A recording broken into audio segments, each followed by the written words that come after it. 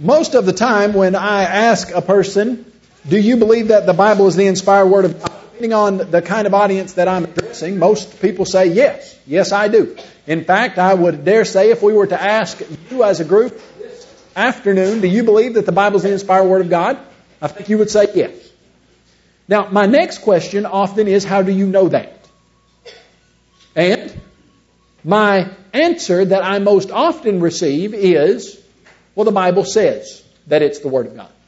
And that's exactly right. The Bible does say that it's the Word of God. In fact, you listened to the probably most famous verse in the Bible that talks about the inspiration of the Bible for the reading there in 2 Timothy 3:16 and 17. For all Scripture is given by inspiration of God and is profitable for doctrine, for reproof, for correction, for instruction in righteousness, that the man of God may be complete, thoroughly equipped for every good work.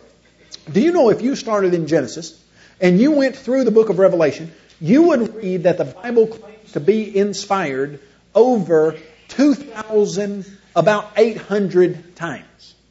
In fact, in the book of Jeremiah alone, some type of claim to inspiration is mentioned about 540 times. And the word of the Lord came to Jeremiah, and God said to Jeremiah, and God spoke to Jeremiah, and the Lord said to Jeremiah, and the burden of the Lord came to Jeremiah, etc. 540 times or so.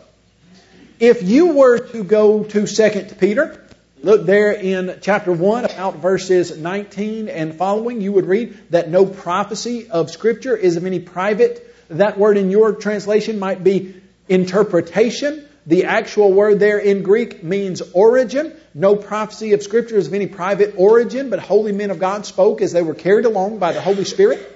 What that means is that people didn't make it up, according to what the writers are saying. So if I were to ask you, hey, do you believe the Bible is the Word of God? Most everybody says yes when I'm talking to audiences like this. And then when I ask them, how do you know that? They say, well, the Bible says it is.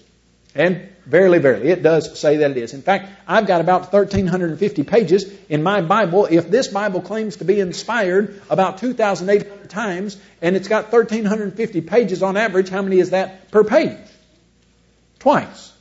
About twice per page, this book claims to be inspired. And so lots of times I will say, okay, that's great. Yes, the Bible does claim to be inspired. But so what, with all due respect? So what if the Bible does claim to be inspired? You know, there are other books that claim to be inspired, aren't there? The Book of Mormon claims to be inspired. The Hindu Vedas, they claim to be inspired. The Quran claims to be the inspired word of Allah that is perfect. There are at least 9 books that make a serious claim to inspiration. And so if we were just to say this book claims to be inspired, that really proves absolutely positively nothing. I could stand here this afternoon and say, my name is Kyle Butt, and I'm the President of the United States of America. Kyle Butt is my name, and there's one President of the United States of America, and that is me. I am the President of the United States of America, Robert Kyle Butt. Is that true? No, it's not true. Well, what if I repeat it 3,000 times? Would that make it any more true? You know, just because the Bible claims to be inspired almost 3,000 times, that doesn't mean you can use that as evidence for its inspiration. And so lots of times then, the next question I ask is, okay, if you can't use the Bible repeatedly claiming to be inspired as evidence for inspiration, what then do you use to prove that the Bible is the Word of God? I mean, I dare say that you have arranged much of your life based on what the Bible says. You are worshiping here on the first day of the week, eating the Lord's Supper, as Acts chapter 20, verse 7 explains to us should happen, 1 Corinthians chapter 11 and following. If you were to say, hey, have you arranged lots of your life based on this book? The answer is yes.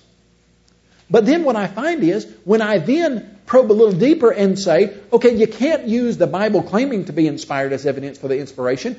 What do you use? Well, lots of people, here's what they say. Well, I believe it by faith. At first, that sounds kind of good, doesn't it? I mean, because Hebrews chapter 11, verse 6 says, for without faith it's impossible to please God. He who comes to God must believe that He is, that He's a rewarder of those who diligently seek Him. Do you have to have faith in order to please God? Yes. And they say, I have faith that the Bible is the Word of God, but here's what they really mean. What they really mean is, I don't have any answers. I can't explain to you why I believe the Bible is the Word of God. I've just got this warm, fuzzy feeling in my heart. And this warm, fuzzy feeling in my heart is what I use to direct my thinking and my belief. And because I feel it so strongly in my heart, I don't really have answers that I can give you to justify the belief. It's just so warm and fuzzy in my heart. That's why I believe it. That's what their definition of faith is. Now, the Bible's definition of faith has never been that. In fact, if you were to look in Acts chapter 1, verse 3, you would see that the text there says that Jesus presented himself alive by many, now listen to it, infallible proofs. Do you know what infallible proof is? That means if you're thinking rightly, there's no possible way you can look at this and come to a wrong conclusion. Now, you could look at it and come to a wrong conclusion if you're not thinking rightly, and you can ignore the evidence if you'd like, but you can't, thinking rightly, look at the evidence and come to a wrong conclusion. That's an infallible proof. Is the Bible the inspired Word of God by many infallible proofs? You see, because if a Muslim stood up here and said, I believe that the Quran's the Word of Allah, and I got a warm, fuzzy feeling in my heart. In fact, I believe it so much that I'll blow myself up in the middle of a marketplace. And that's how strongly I believe the Quran is Allah's Word. Well, if you're going by a fuzzy feeling in your heart, that's a pretty strong, firm feeling that you would be hard-pressed to argue with if that's the kind of evidence you were using to claim that the Bible's the inspired Word of God. But it's not. In fact, what we can show is that if there is a book that is divinely inspired, it has to have characteristics and qualities that no human being could come up with. It would have to do things that humans can't do. For instance, if this book actually was from God, it would have to, every time it makes a historical statement, be exactly right. Now, I've got an entire lesson on that I don't have time to deal with. But what we could show is history books are rewritten, 2nd editions, 3rd editions, 4th editions, about every 5 years. The Bible's not. Every single statement that it made historically is exactly right. That is superhuman.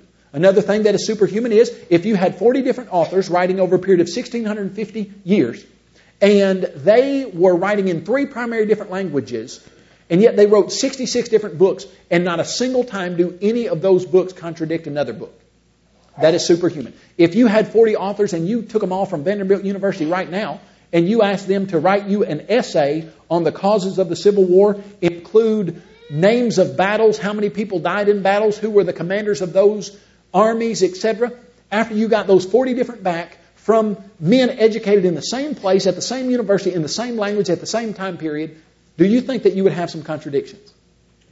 You certainly would. And those men were in the same time period, and they had been studying the exact same material. And yet we've got 40 different authors writing 66 different books over a period of 1,600 years, and there's not a single contradiction. And some people like Voltaire have spent their lives trying to find a single contradiction and never found one.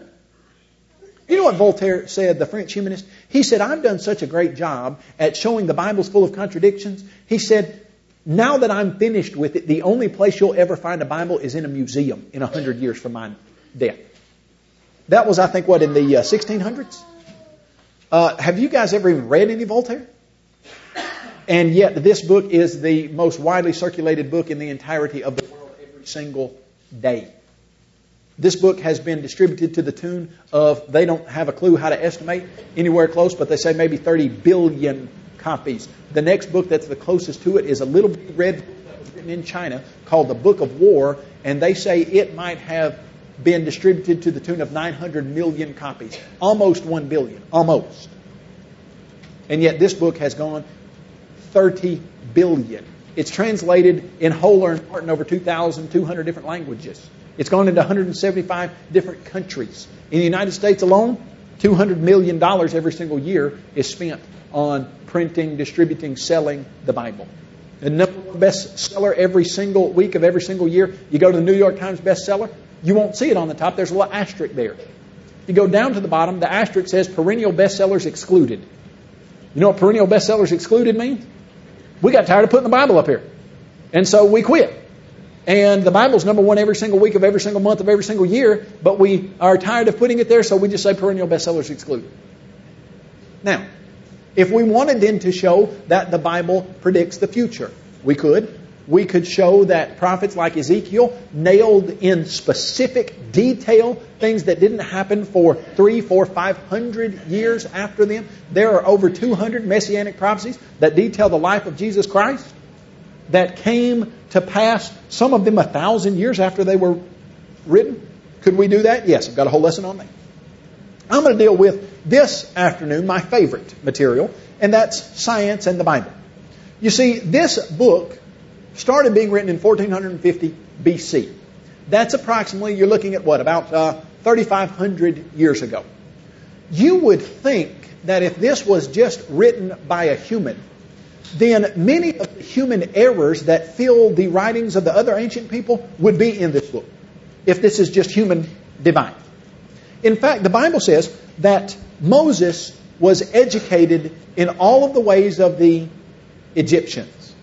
Now, the Egyptians were recognized worldwide in ancient history as being the best doctors in the world. In fact, you might recognize the name of Darius the Mede. Darius the Mede had 2 Egyptian doctors that waited on him hand and foot for the entirety of his time as king. And here's why. Because Egyptians were known to be the most educated, knowledgeable doctors in the world. We have found a papyrus called the Ebers Papyrus. And the Ebers Papyrus has over 600, I think about 40 different medical prescriptions that the ancient Egyptians followed. Some of them are outstanding, would still help you today. If you get burned, put aloe vera on it.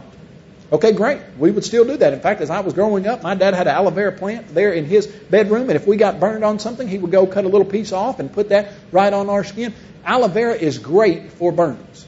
The Egyptians had nailed that looking at about 3,000 years ago. About a third of them, out of the 640, about a third of them were very beneficial and actually help you.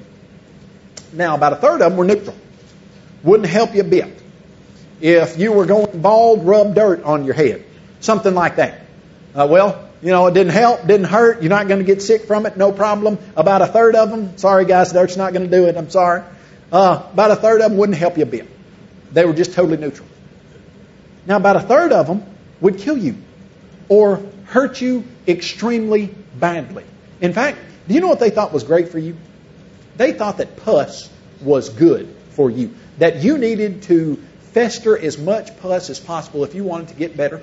And if you came into an Egyptian clinic, however they were arranged, and you had a bad splinter, well, what they prescribed for you was worm blood and donkey dung in that splinter so that you would fester a bunch of pus, and that would be great for you.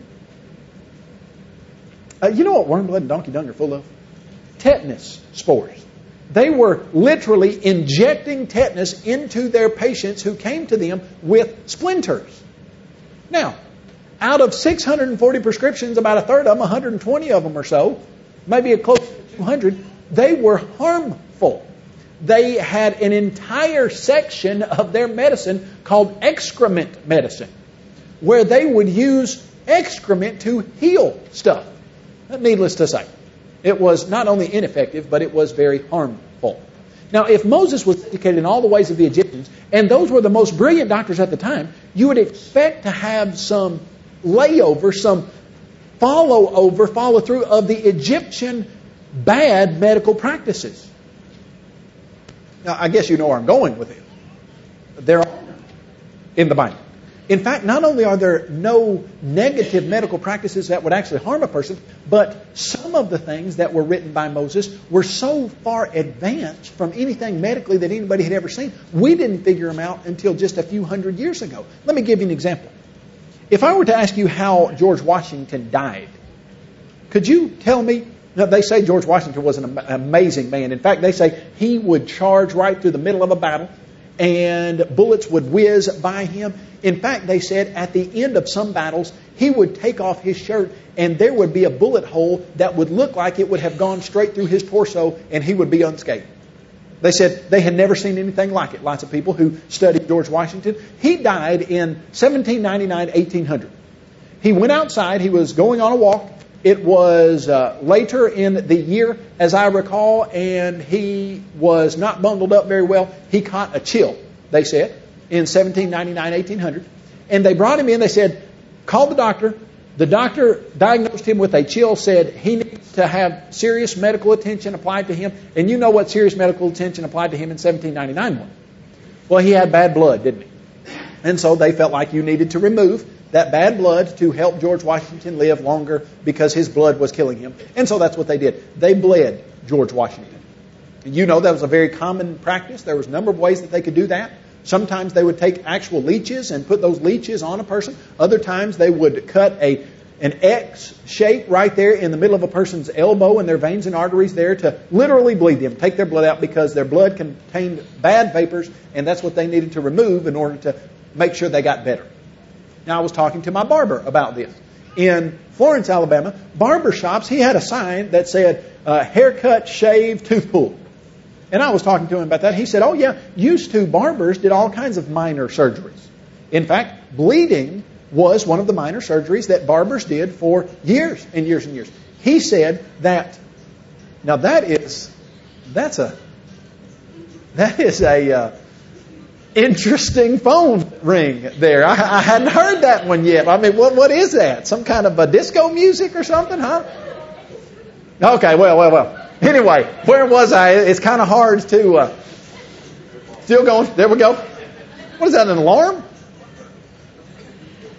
You might need to pass that. I might need to analyze that thing.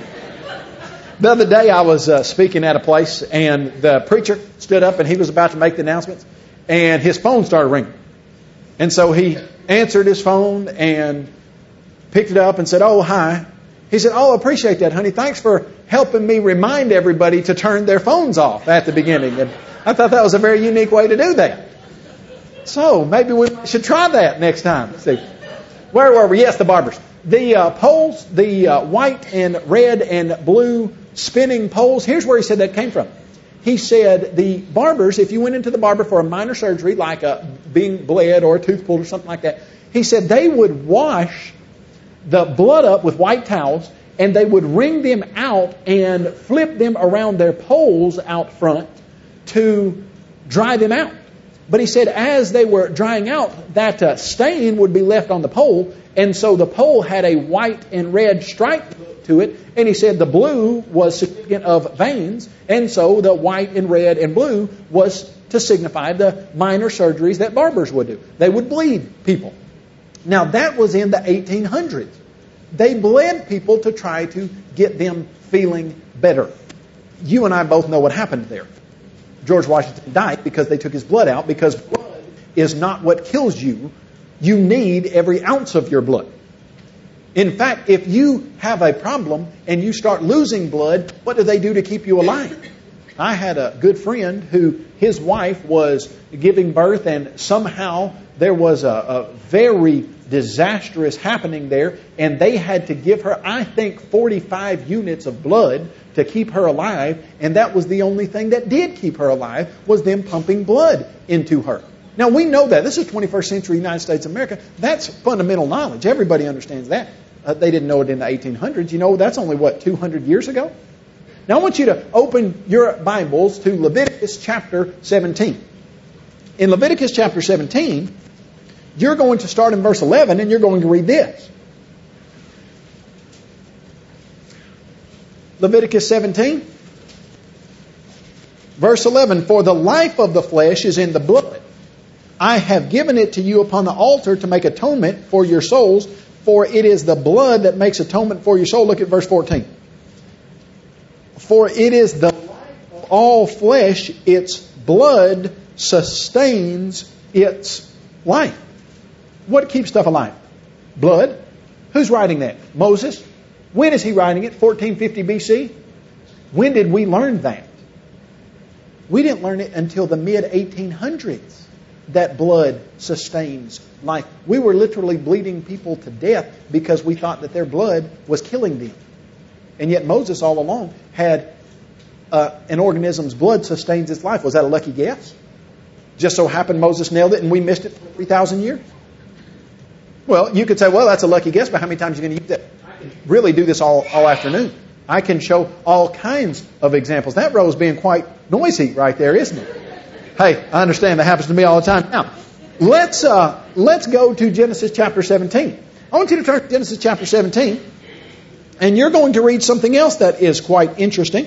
In Genesis chapter 17, you'll probably recall Genesis chapter 12. God came to Abram at the time, and he said, Abraham, I want you to get away from your father's house and away from your kindred. I want you to go to a land that I'll show you, and I'm going to bless all the nations through you.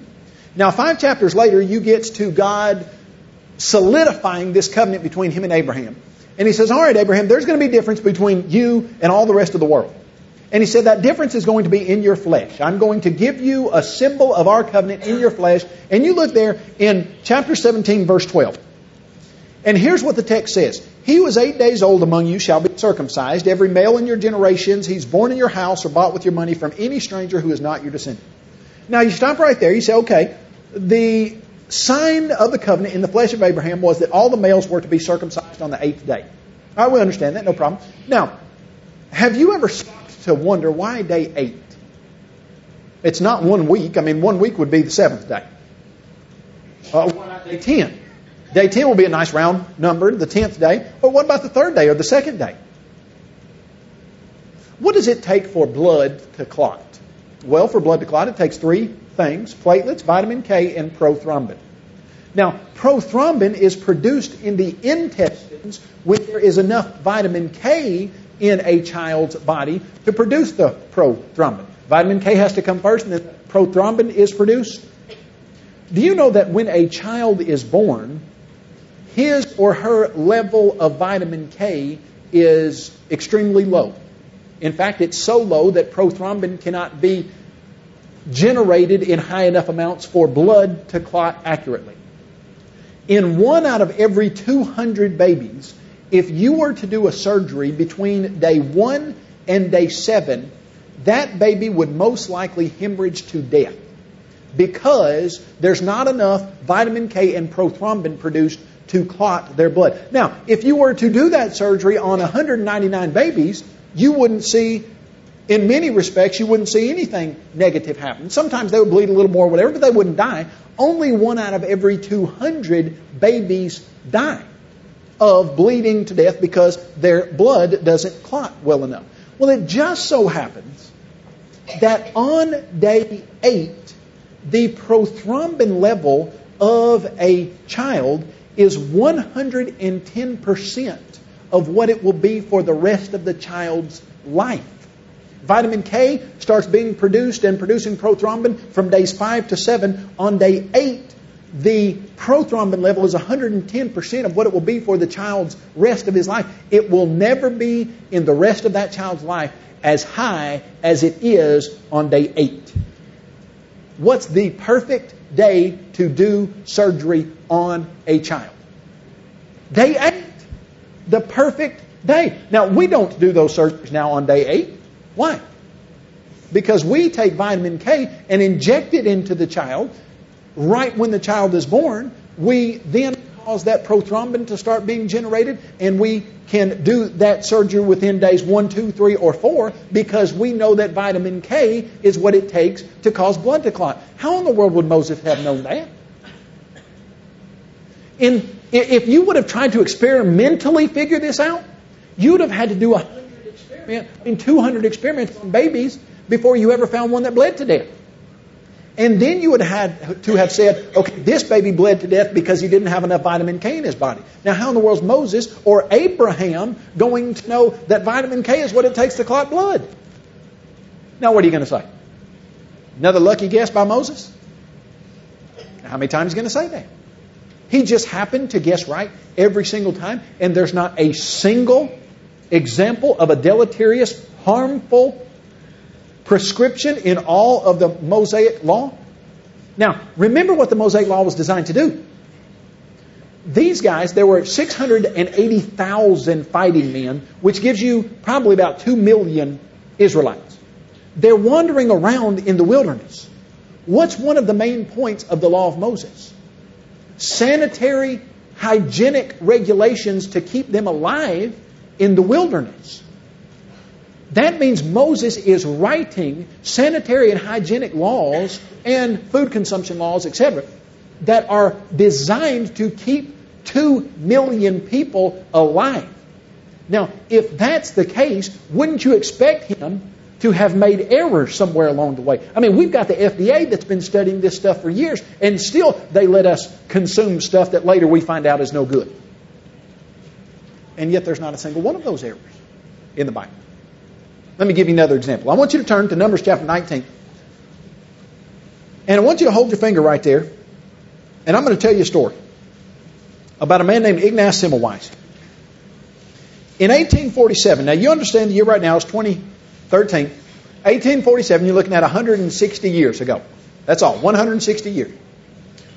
There's a guy by the name of Ignaz Semmelweis in Vienna, Austria. And he was a baby delivering doctor. That's what he did for a living. In fact, he went from Budapest to Vienna because Vienna was supposed to be the place where the most educated doctors were. He studied under the most educated doctors, and he was made the head clinician at the Division I lying-in unit of Vienna, Austria. Now, the lying-in unit, that's what they used to call the places where women would come to deliver babies. The lying-in unit was divided into two divisions.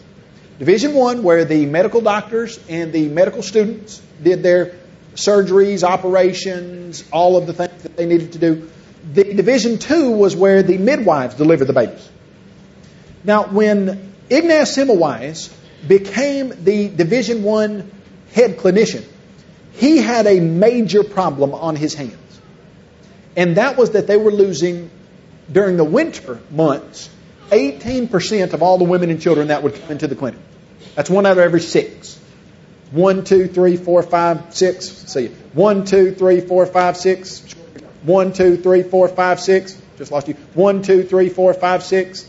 He got a deal yesterday, but he still finished. 1, 2, 3, 4, 5, 6. Okay, you start taking 1 out of every 6, and things get very serious. Imagine going into a hospital where you know you've got an 18% chance of dying, and that's in the winter. In the summer, sometimes the death rate was 50%. They would lose 1 out of 2 women who came into their clinic. In fact, the women knew that it was so dangerous to have a baby in the Division I lying-in unit, they would literally try to have their babies in the gutters of the street, because if you had it before you came into the clinic, then you got put into the Division II lying-in unit, where the midwives were. And in the midwives' clinic, they were only losing about 3%. Now, here's what Ignaz Semmelweis could not figure out. Why are we losing 1 out of every 6, sometimes 1 out of every 2, depending on what the weather is? Why is that happening? Now, he went to the higher-ups who had been in these clinics for years and years, and they said, yeah, it is tragic. But I'll tell you what the problem is. There's a dark cloud of bad luck over Vienna. It's called a miasma. And if you just happen to give birth to a kid while the miasma is over Vienna, we can't do anything about that. He said, a dark cloud of bad luck, really? They said, yeah, that's how it's always been. So he writes some letters to the people in Paris. He says, what's your death rate? And they say, oh, about 18%. He writes some letters to people in London. What's your death rate? Oh, about 18%. You mean to tell me there's dark clouds of bad luck everywhere? He says, no, I'm not sure about that. So he decides he's going to find how to stop this. In fact, he said he goes to sleep at night and it is just racking on his mind. It's causing him almost to go crazy. He hears the women and the children screaming in his nightmares, and he thinks, how can we stop this? And he goes in one night and he realizes that late at night, well, actually early in the morning, about 2 a.m., if any of the women have died, then they allow the priest to come in and ring a bell to issue their last rites. And he said, you know what I think? I think we might be scaring these women to death. Seriously. He said, from now on, you cannot ring that bell in my clinic. They stopped the bell. What do you think the death rate dropped to? 18%. That's right. Didn't change at all. He said, well, maybe it's because we're causing these women to lie on their backs. Maybe if we put them over on their sides. So he flipped the women over on their sides. Death rate 18%. He could not figure it out.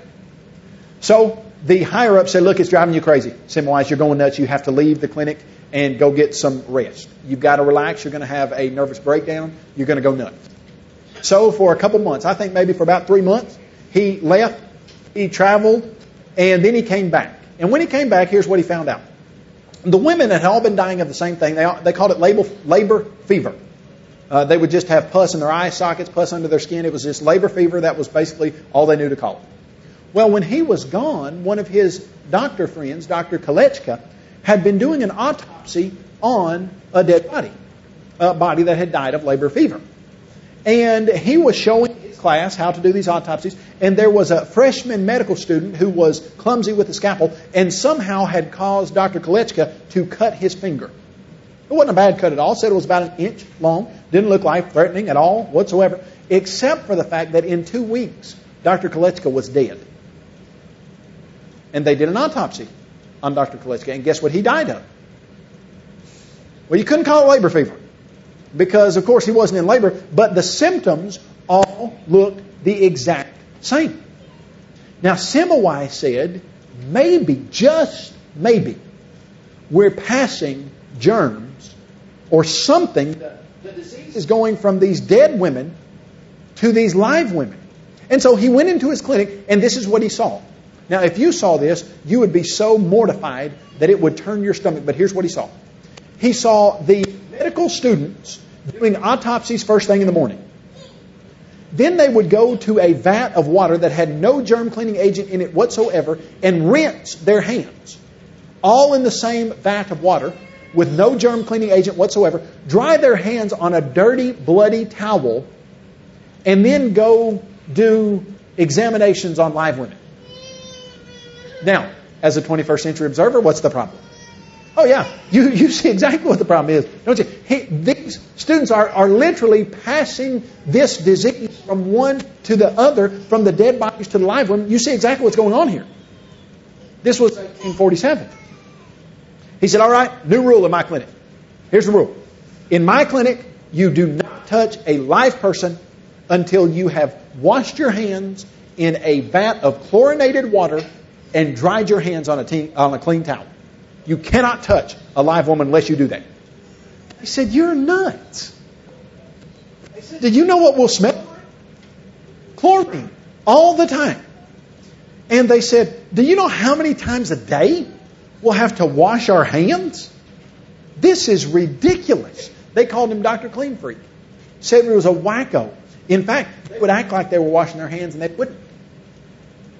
Well, the death rate dropped to less than 1%. The very few women that died, they traced it to where the people who were supposed to be changing their sheets just thought it was so absurd that you should change the sheets after every person that they wouldn't do it. And the people who were supposed to be washing their hands just thought that washing your hands every single time you touched a live woman was ridiculous, and so they would not. Well, Semmelweis would just get up in these people's faces. He would scream at them and say, you're killing these people. Well, they thought he was crazy. He implemented washing your hands and drying them on a clean, dry towel, and the death rate plummeted to less than 1%. You know what the higher-up said? Well, looks like the miasma moved out. Lucky us. No more cloud of bad luck. They kicked Semmelweis out of the clinic. Said, look, you're causing too much problems. You're yelling at the students. You got no real personal interaction skills here. People think you're crazy. We all smell like chlorine. This is ridiculous. We're sending you to another clinic. They shipped him back out to Budapest, sent him to Budapest to a little bitty clinic in Budapest. He implemented the exact same procedures. Death rate dropped to less than 1%. If I understand it correctly, Semmelweis spent the rest of his life writing letters to people, telling them that you're passing diseases from dead bodies to live women, and nobody paid a single ounce of attention to him until after he was dead. And that's in 1847. 150 years ago, 60. Now you say, come on, we should have known stuff like that. Oh, well, if you read Numbers chapter 19, at first you might not realize how significant it is. Start in Numbers chapter 19 and look in chapter 19, verse 2. This is the ordinance of the law which the Lord has commanded, saying, speak to the children of Israel that they bring a red heifer without blemish, in which there is no defect. So here's a kind of an odd rule. You bring this red heifer. Now look at verse 3. Give it to Eleazar the priest that he can take it outside the camp and kill it. All right, you take this red heifer, you take it outside the camp, you kill it, and then what happens? Look at verse 5. Then the heifer shall be burned in his sight. Its hide, its flesh, its blood, its offal shall be burned. And the priest shall take cedar wood, hyssop, scarlet, and cast them into the middle of the fire, burning the heifer. All right, so you got some real kind of odd rules here. All right, take this red heifer, and you burn it up, and you throw cedar wood and scarlet wool and hyssop in this fire. And then, what do? Okay, then, as you watch right here, it says, verse 9, then a man who is clean shall gather up the ashes of the heifer and store them outside the camp in a clean place, and they shall be kept for the congregation of the children of Israel for the water of purification. Weird. All right, you burn this heifer with cedar wood and hyssop and scarlet wool, and then somebody collects the ashes and you put it outside the camp in a clean place, and you put those ashes in water for the water of purification. Well, and then what do you do with that water? Okay, let's see. Verse 11. He who touches the dead body of anyone shall be unclean 7 days. He shall purify himself with the water on the third day, and on the seventh day, then he'll be clean. But if he doesn't purify himself on the third day and on the seventh day, he won't be clean. Okay, you take these ashes, you dump them in water, then you take this water and if someone's touched a dead body, you scrub them with this water using hyssop on the third day after they've touched the dead body, and then you wait 4 days, and on the seventh day you scrub them with this water again. It's kind of weird, isn't it? Until you start seeing what the significance of that is. Now, let's analyze that just for a second. When you were, I don't know if you remember when you were in 4th grade, but when I was in 4th grade, we learned that you couldn't just go down to Walmart and buy soap. When you were just getting here as a Puritan or as one of the first settlers in an area, there was no Walmart. And so if you wanted soap, you made it. What's the main ingredient in soap that the Puritans or settlers used to make? Lye. Do you know how to make lye soap? Well, you take some type of wood, let's just say like cedar, and you burn it, and then you take the ashes and you put it in a filter. In a funnel rather, you let the rainwater wash through it, and you catch the water that's washed through the ash mixture, and guess what you've got? Lye. And then you take that lye and you put it in a vat of animal fat, and you stir it up, you let the vat of animal fat sit, and then you cut it into blocks, and you use that for soap. Guess what the water of purification would have had in it? Lye. Oh, and hyssop. The plant that you burn and put in there, and then the plant that you use to administer the water of purification. It says you take hyssop, and that's what you use to put it on the person. How many of you have ever used Listerine? Now, I quit that practice a long time ago because, I'm a fairly tough guy. I mean, I don't know how tough I really am, but I decided I was going to throw down some Listerine, and I was going to make sure I kept it in my mouth for quite some time. And I think I hit 1.3 seconds, and that's about all I could do with Listerine. My dad used to have Listerine, and I thought, what is this stuff? Do you know why Listerine burns your mouth? There is an alcohol in Listerine. It's called thymol.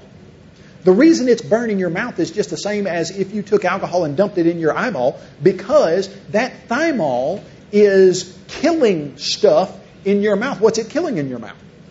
Germs and bacteria. Thymol happens to be a bactericide and a germicide. It kills germs and bacteria. It's an alcohol. Oh, so hyssop, the exact same plant that you burned and put in the water and then you use to administer on the person, it has thymol in it, the same germ-killing agent that Listerine has. Oh, by the way, who's Listerine named after? Joseph Lister. What did Joseph Lister do? He found a way to sterilize surgical instruments because germs were being passed. And so he realized that you could use alcohol to kill bacteria that was causing infection in people when you were doing surgeries. Okay, and then you've got scarlet wool. You ever worn a wool shirt or wool pants when it's kind of, it's middle, it's kind of cool, but if you were a little kid and you had a pair of wool pants on and you were running around after church, what did those wool pants do? They felt great. They were so soft and cuddly. No, they weren't. Whoever invented those just wanted to torture small 10-year-olds who wanted to play football outside because you would itch and just terrible. Now, if you work on anything real greasy and grimy, there are probably two soaps that you use to get grease and grime off of your hands. What are the real hard scrubbing soaps you use? Ivory's not going to do it. What is it? Lava? And what? What's the other one? Gojo? You guys use Gojo up here? Okay, lava and Gojo. What's the texture of lava and Gojo? It's gritty, isn't it? Why? So that little grit will get down in your Fingerprints will get in your fingernails, etc. What's going to happen if you take wool and you burn it into tiny little fibers, and then you take those ashes and you dump them in water when you put it on a person? What are they going to have to do? Scrub and scrub and scrub to get that off. And so on day 3, you take this water of purification that's got lye, thymol, and wool fibers that have been burned so that they're tiny and you have to scrub, and you scrub yourself on the 3rd day. Then you wait 4 days. Why? Well, because bacteria grows best in warm, moist areas. If you wait 4 days, you get totally dry. And then you use the water of purification again on the 7th day. And Moses said, if you don't do that and you touch a dead body, then you cannot touch a live body in all of Israel. Do you understand what I'm telling you? If the people in 1847 would have done nothing more than exactly what Moses had said, would they have saved the lives of literally millions of people? Yeah. And this is just written by some guy in 1450 BC that didn't have any type of divine leading at all. He was just picking up his information from all of the doctors around him. Doesn't make a lick of sense at all, does it? I've got a whole lesson on the food consumption laws. It takes me about an hour to do. I love it. It's so exciting. This kind of material is the most fun, in my opinion, because you can do it all day long. There's one after another, after another, after another example of this. Folks, I believe the Bible is the inspired Word of God, not because I got a warm, fuzzy feeling in my heart, but because it has been proven by many infallible proofs over and over and over again. Last eve, I passed beside the blacksmith's door, and I heard the anvil ring the Vespers chime. And looking in, I saw upon the floor old hammers worn with beating years of time. How many anvils have you had, said I, to wear and batter all those hammers? So, just one, said he. And then with a twinkling eye, he said, the anvil wears the hammers out, you know. And so I thought, the anvil of God's Word, for years the skeptics' blows have beat upon. Yet though the sound of crashing blows was heard, the anvil is unharmed. The hammers are all gone. When Jesus Christ said, heaven and earth will pass away, but my words will never pass away. What he simply meant by that was that this book is pure truth. It will always be, and it has always been. And there will come a time when the heavens will be rolled back as a scroll, and the elements will melt with a fervent heat. Both the earth and the works that are in it will be dissolved, according to 2 Peter chapter 3. And he says, therefore, knowing this, what kind of persons should we be? If we know that this book will never, ever be done away with, and it has been true since the day that it was uttered, and it will be true until the Lord comes back, then shouldn't we seriously take to heart statements like we find in 2 Thessalonians chapter 1, verses 7 and 8, where the Bible says that Jesus Christ is coming back with His angels in flaming fire to take vengeance on those who know not God and who obey not the gospel. Have you obeyed the gospel of Jesus Christ this afternoon? The death, burial, and resurrection of Jesus. That's what consists. That's what the gospel consists of, according to 1 Corinthians chapter 15, verses 1 and 3. Jesus' death, burial, and resurrection. How do you obey that? Romans chapter 6, verses 3 and following. Don't you know, as many of us as were baptized into Christ, were baptized into His death. And just as Christ rose from the grave, the text says that we rise from the grave of baptism to walk a new life.